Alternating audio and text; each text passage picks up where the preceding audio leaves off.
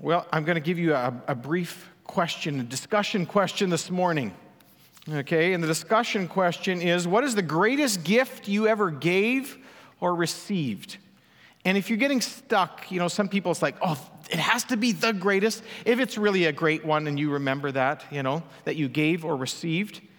And what made it so special?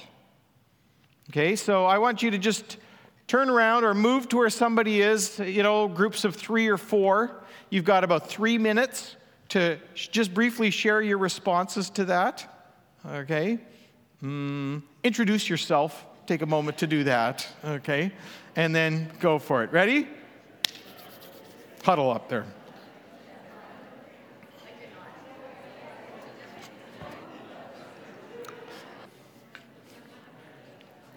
One. There we go. All right. There's a lot of excitement there. I wish I knew what all those gifts were, but I believe we're going to be going into Exodus 18, and I believe that it features the greatest gift in the book of Exodus.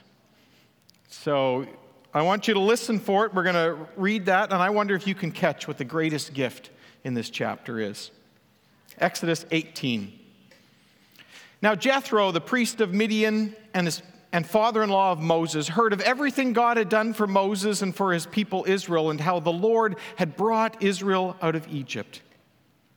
After Moses had sent away his wife Zipporah, his father-in-law Jethro received her and her 2 sons. One son was named Gershom, for Moses said, I have become a foreigner in a foreign land. And the other was named Eliezer, for he said, my father's God was my helper. He saved me from the sword of Pharaoh. Jethro, Moses' father-in-law, together with Moses' sons and wife, came to him in the wilderness where he was camped near the mountain of God. Jethro had sent word to him, I, your father-in-law Jethro, am coming to you with your wife and her 2 sons. So Moses went out to meet his father-in-law and bowed down and kissed him. They greeted each other and then went into the tent. Moses told his father-in-law about everything the Lord had done to Pharaoh and the Egyptians for Israel's sake, and about all the hardships they had met along the way, and how the Lord had saved them. Jethro was delighted to hear about all the good things the Lord had done for Israel in rescuing them from the hand of the Egyptians. He said, praise be to the Lord who rescued you from the hand of the Egyptians and of Pharaoh, who rescued the people from the hand of the Egyptians. Now I know that the Lord is greater than all the other gods, for he did this to those who had treated Israel arrogantly. Then Jethro, Moses' father-in-law, brought a burnt offering and other sacrifices to God, and Aaron came with all the elders of Israel to eat a meal with Moses' father-in-law in the presence of God. The next day Moses took his seat to serve as judge for the people, and they stood around him from morning until evening. When his father-in-law saw all that Moses was doing for the people, he said, what is this you are doing for the people? Why do you alone sit as judge while all these people stand around you from morning until evening? Moses answered him, because the people come to me to seek God's will. Whenever they have a dispute, it is brought to me, and I decide between the parties and inform them of God's decrees and instructions. Moses' father-in-law replied, what you are doing is not good. You and these people who come to you will only wear yourselves out. The work is too heavy for you. You cannot handle it alone. Now listen to me, and I will give you some advice, and may God be with you. You must be the people's representative before God and bring their disputes to him. Teach them his decrees and instructions, and show them the way they are to live and how they are to behave. But select capable men from all the people, men who fear God, trustworthy men who hate dishonest gain, and appoint them as officials over thousands, hundreds, fifties, and tens. Have them serve as judges for the people at all times. But have them bring every difficult case to you. The simple cases they can decide themselves. That will make your load lighter because they will share it with you. If you do this, and God so commands, you will be able to stand the strain, and all these people will go home satisfied. Moses listened to his father-in-law and did everything he said. He chose capable men from all Israel and made them leaders of the people. Officials over thousands, hundreds, 50s, and 10s. They served as judges for the people at all times. The difficult cases they brought to Moses, but the simple ones they decided themselves. Then Moses sent his father-in-law on his way, and Jethro returned to his own country. What is the best gift in this chapter? Moses having his family, his wife and kids back with him? Was it having a supportive father-in-law? Was it the practical wisdom that he got to keep from burning out? Was it when he said, "Goodbye, father-in-law," and the in-laws left? I don't know. Now, these may be great gifts to be sure, but there is something even better waiting for us to discover. Now, we live in a culture that is hungry for windows into the private lives of high-profile people, right? So many contemporary readers might find these windows into Moses' family life and his work life, they're personal and appealing. The story of how Jethro helped his son-in-law Moses break free from his workaholic ways seems especially relevant for people struggling to find a work-life balance. Yet in other ways, a chapter devoted to Moses' personal life seems out of place in a book that has featured a huge Jewish Lives Matter movement. Moses and Aaron speaking truth to power, deadly plagues, powerful rescues, hostile protesters taking on their prime minister. Now, given these features, one would expect the storyline to go, straight to the thunder and lightning and smoke show on Mount Sinai that happens next. Moses' personal stories kind of pale in comparison to Israel's dramatic rescue from Egypt and God's giving of the law on Mount Sinai, right? So let's take a deeper dive into what's going on beneath the surface. Let's begin with the family reunion in the first 12 verses. Jethro, the priest of Midian and Moses' father-in-law, has heard what God has done for Moses and his people. Now, according to Exodus 4, verse 20, Moses had taken his wife and sons along with him to Egypt when he had first gone back. So how, we might wonder, can they now be coming with his father-in-law Jethro to this family reunion? And of course, verse 2 knows we might anticipate this question, and it explains that Moses had sent them back. Possibly when the contest with Pharaoh was growing most fierce and he was concerned for their safety. Or possibly, maybe after the parting of the Red Sea. And maybe he had sent them back to deliver the good news to Jethro about what God had done. After all, there's no email or phone calls in this time, right? It would have been a long time. He had sent them off back to Egypt and waiting for an answer. Well, the main features highlighted in this family reunion are the names of Moses' sons and the significance attached to them. Now, we've met Moses' son Gershom before. He was probably called a foreigner there as Moses' way of saying that the place Moses, had been born and raised, Egypt, had become a foreign land to him, and Midian had become his new home. When Zipporah and them had first seen, they had said, they told their father-in-law Jethro, "This Egyptian was at the well and he helped us." And I think Moses is saying, that's not my home. I have a new identity, a new place. And his son Eliezer means my God, almost like Ebenezer, but Eben means stone in Hebrew. Eli means my father's, God is my helper. And he bears witness to how God had saved Moses from the sword of Pharaoh. Now that was a great gift, right? Not only saved him at birth, right, but saved him again when he had gone to challenge Pharaoh. And his sons then I think their names are brought out because these sons are living reminders not only to Moses and Zipporah and the family, they're living reminders to Israel as a whole of God's faithfulness to them as well. Now, the rest of the family reunion features Moses greeting and meeting with his father-in-law and telling him, it says, firsthand, everything the Lord had done. And notice he doesn't just talk about all the hallelujahs, we might say. It also says he talked about all the hardships. I think that gives us a window. This is a heart-to-heart conversation. He is open about that, and there's been some hardships that he's experienced. But the bottom line is, and how the Lord had saved them.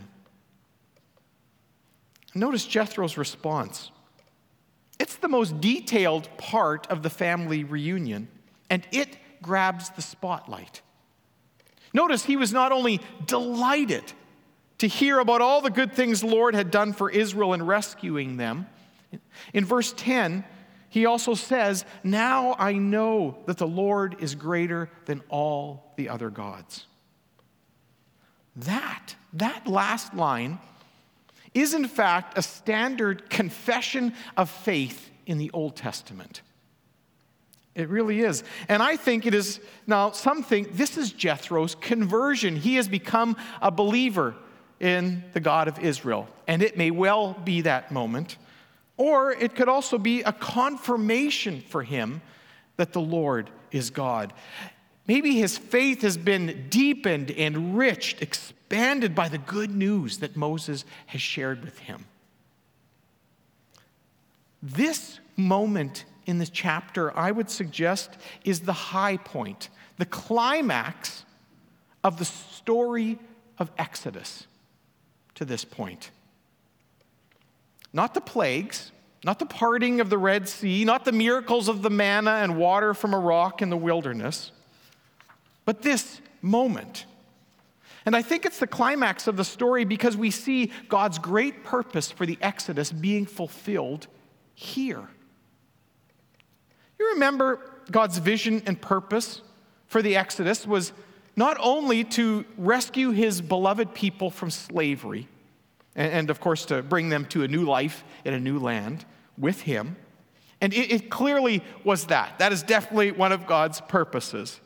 But the other larger, stated and often repeated goal and purpose was that everyone, the Egyptians and the other nations, would know that there is no God like me in all the earth, and that my name might be proclaimed in all the earth. There are many references, but it really comes out in chapter 9. And so it is worth pointing out also that this word translated proclaimed in chapter 9, verse 16, it's the same word where Moses now in chapter 18, and he told his father-in-law everything. Same word. You could say he proclaimed the good news, the gospel, to his father-in-law. You see, this is the mission that God had given to his people. To share the good news, that is, the news of what God had done. To proclaim and tell the whole world everything God had done so that others would know, love, and serve the Lord too. That's the goal. And this is why what Jethro says and does in response to this good news that he has heard, this is why it is so important and I believe climactic.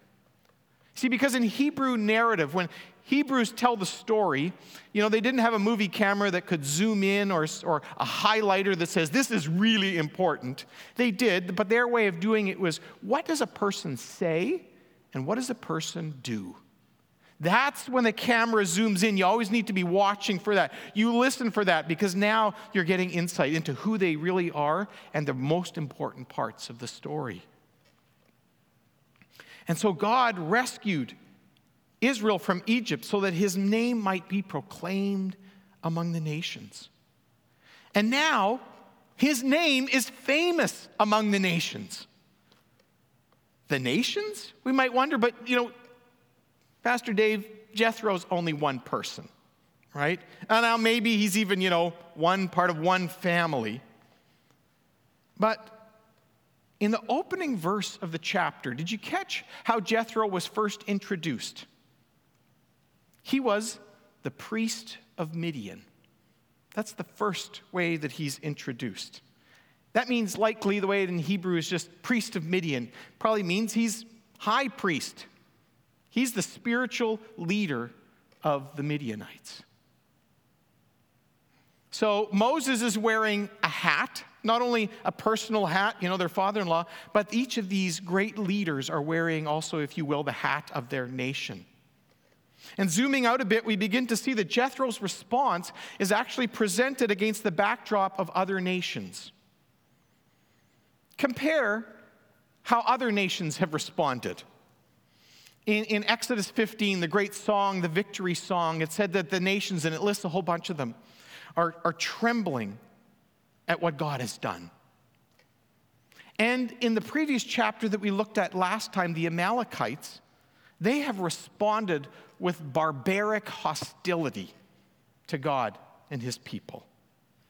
And so compared to them, now this next chapter, we have Jethro the Midianite. How does this nation respond? And it is really amazing against the comparison of that.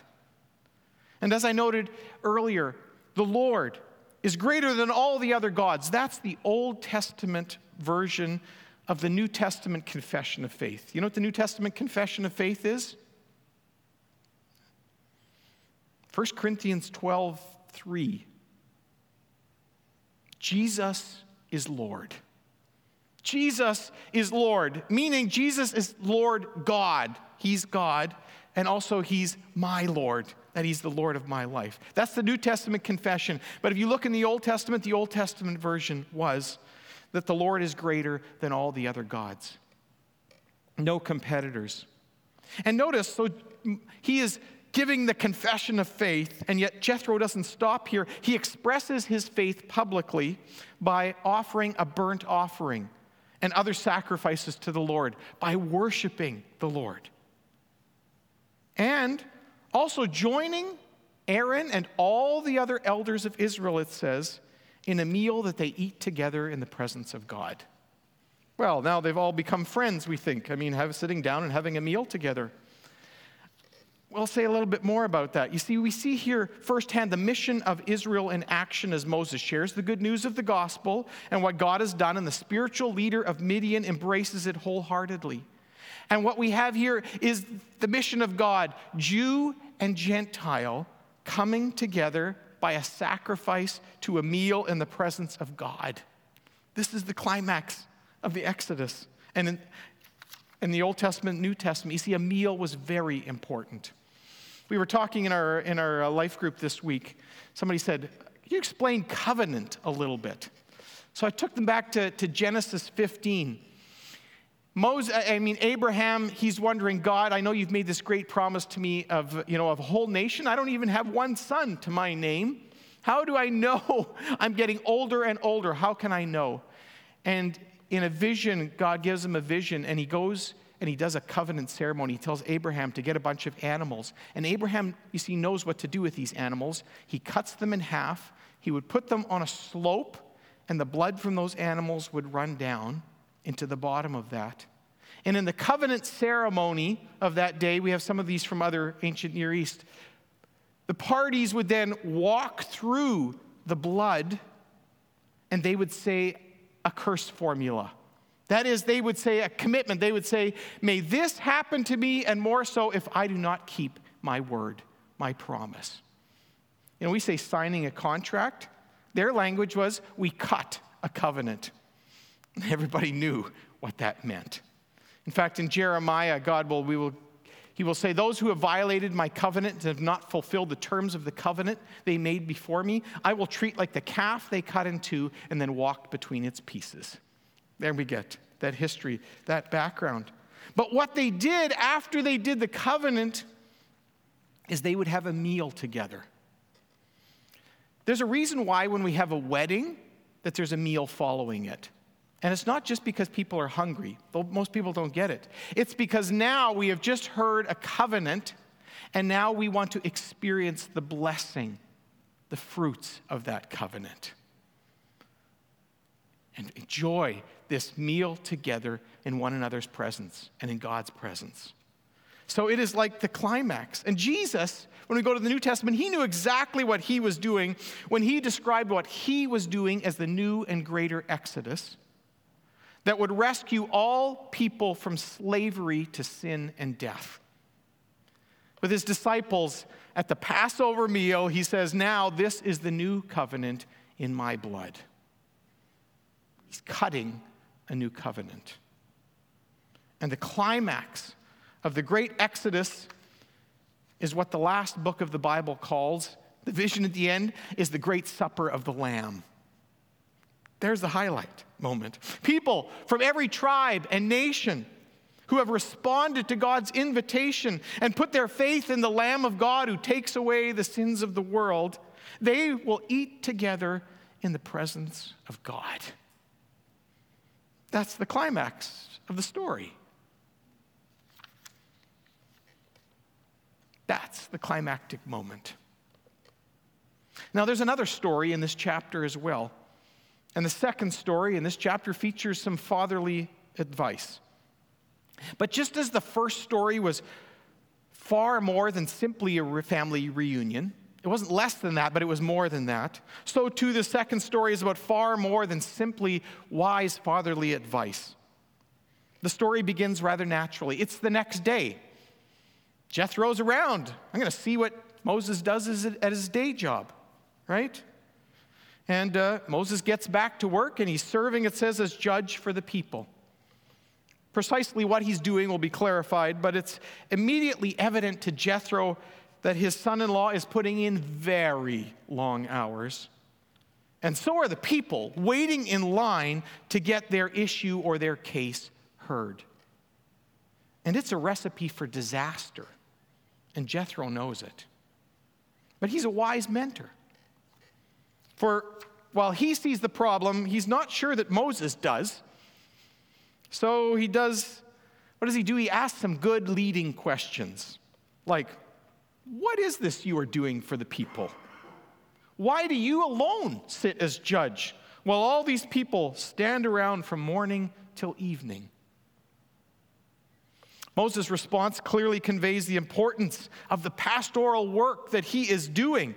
He is helping people discover and do God's will. He is helping people to resolve their disputes. He is teaching them God's ways. This is so important. He's got to be doing it from sunup till sundown. This is very important work. Too important not to give his time and attention to. And Jethro, too, knows this is good work, God work. But he also knows that what Moses is doing is not good because it is not sustainable. Not for himself, not for the people. Now, Moses could have justified what he was doing. Could have quoted the Bible verse that says, but it says, let us not become weary in doing good. Okay? Because if we persist, and don't give up, there's going to be great at the end.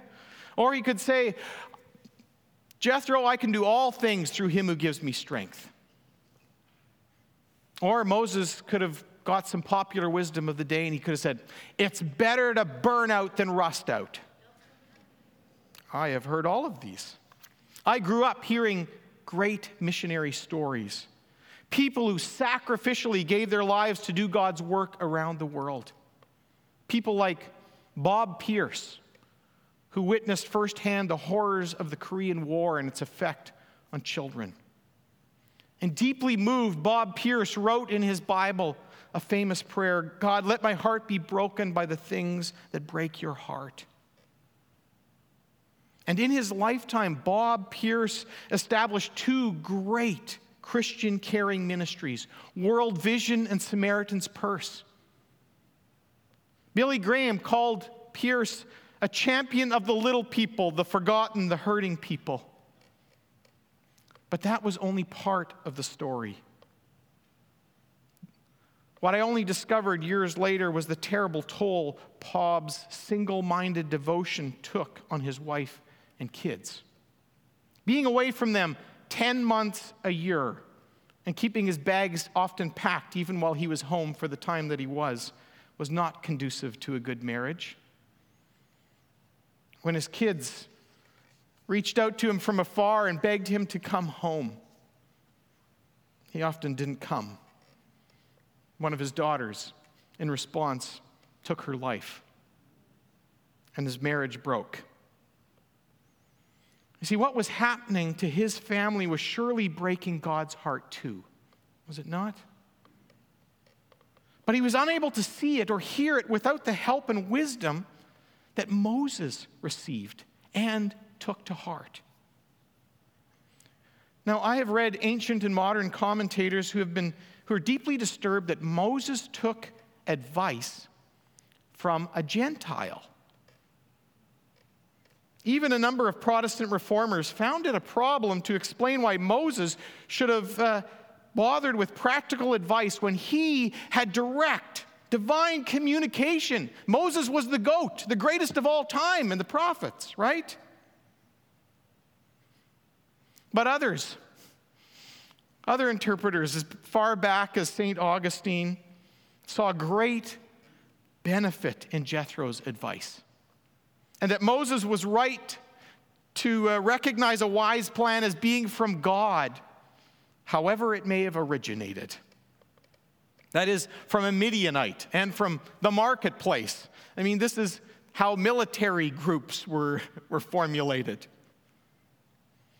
I think what we have here is a very important story that brings together the importance of the wisdom tradition that we have in the Bible. Some we call it God's general revelation, proverbial wisdom revealed in creation, and also the special revelation that God will give to his people through Moses on Mount Sinai immediately following this. And I think the story is saying both originate with God. All truth is God's truth, whatever the human source may be, and both are gifts that God gives to his people and to the world for flourishing. And so we do well to take note of the details also of Jethro's advice, to share the work with others through careful selection, teaching, and training. Notice in verses 20 and 21. Teach them, so he's supposed to choose people and teach them his decrees and instructions and show them the way they are to live and how they are to behave, these leaders. Select capable men from all the people who fear God, who are trustworthy, who hate dishonest gain. They won't take bribes. They'll give you the honest truth. And appoint them as officials at different levels. And notice also his final caveat in verse 23. If you do this and God so commands, okay, you will be able to stand the strain and the people will go home satisfied. It will work. It will achieve God's purposes for your life. So is it good with God? Is it good for the people? Then go for it.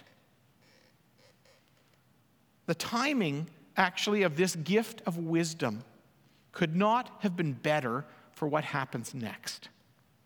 Because God's laws will now be written down. And how are you going to now also make sure that everybody knows God's will and God's law? That you aren't just governed by whatever the people in power think is right, or whoever has the most money and buys their way to get a right decision. No, right? You have a way of disseminating the wisdom of God to all the people, all through small groups, we would say, right? And these administrative and leadership changes, this collaborative model, will enable Moses to pastor and lead and teach the people God's wisdom and ways and create a society governed by the rule of law, which is a tremendous gift. We often take for granted. Often we hear in the news all the things the church and Christianity has done wrong. There are some things we have done wrong. And there's other things they're so big, we just take them for granted. And one is the rule of law. That's where it came from. And it's a tremendous gift. Justice is not simply God's responsibility or a particular leader's responsibility. It is also the work and responsibility of the community, And God is preparing the community to be able to live this new life in a new land with a whole new community that reflects God's kingdom and his kingdom ways. Well, a couple of lasting impressions, I think.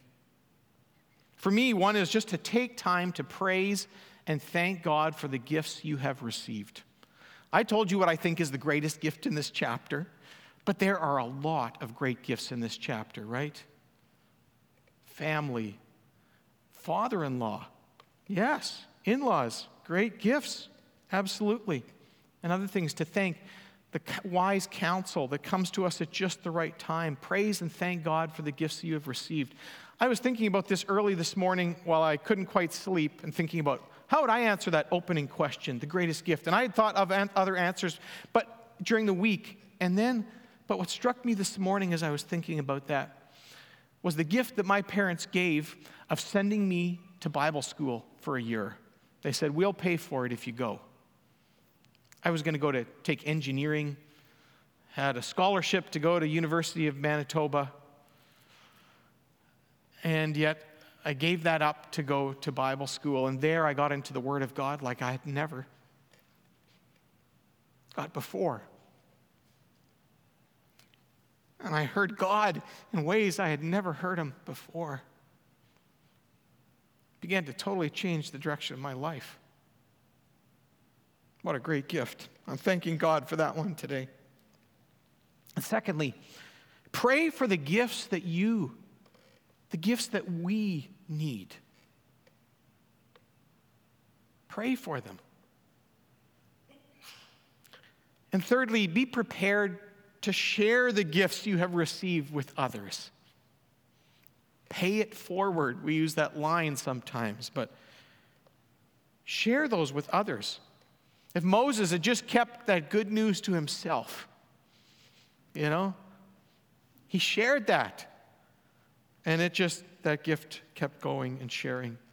And also be prepared to share the gifts we have received with others. And I think acknowledging both their immediate and ultimate source. It is important, I think, that he says, this great wisdom, this system, this administrative system that helped share the load and to teach all of God's people, it came from outside of Israel. It came from a convert to Israel. It came from a Gentile, and it was God's gift to us when we desperately needed it. It was from there, and it was ultimately, though, God's, sharing the immediate and ultimate source. Giving credit is given to Moses for sharing the good news, to Jethro for sharing good wisdom, and to God as the source of all of those.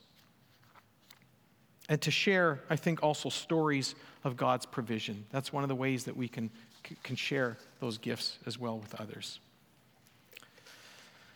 We're going to pray in a moment, invite the worship team to come up. And I just take time to praise and thank God for the gifts. Take time to pray for the gifts that you and we need. And to be open to sharing the gifts of others. Let's pray. Oh Lord, as we think over our lives there, and as I heard the sharing going on early, Lord, there is a lot of good gifts that you have given. You are a great giver. And we thank you, Lord, for the gifts that you give. Lord, we also recognize, just as the Israelites did, that we can't live on yesterday's manna.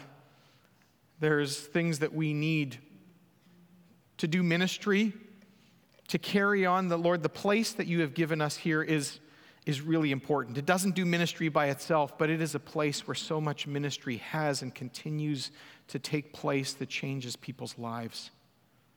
Lord, you know our needs financially, but Lord, also for raising up ministry leaders, whether it's for new youth sponsors, children's ministry, small group leaders and teachers, Lord, worship leaders. Lord, we know that you are the God who provides, and we ask that you would. And Lord, we also pray that you would give us opportunities to share those gifts. Often it is when we have the chance to share something that something good we have received with others, Lord, it doubles. It doubles the blessing. And so, Lord, we pray for those opportunities as well. Amen.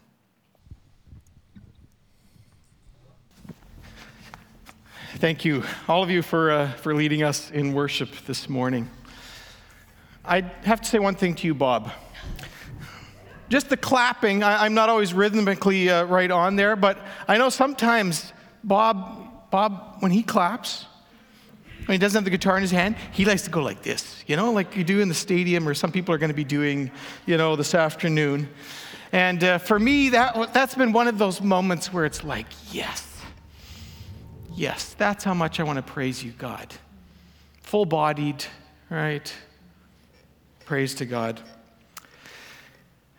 If you would like prayer, I know Pastor Joseph will be available here up at the front and would love to take time to be able to pray for you and with you and encourage you to do that. And also, if you'd like to stick around, have some coffee, some goodies.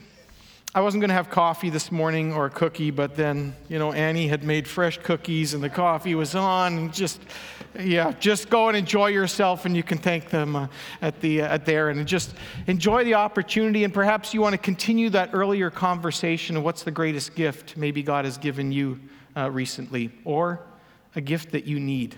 And don't hesitate to pray. If you're in the midst of a conversation and God nudges you, why don't you just do a short prayer for them? Do it. Do it. Right? Let us go and serve our great God. Amen. Amen.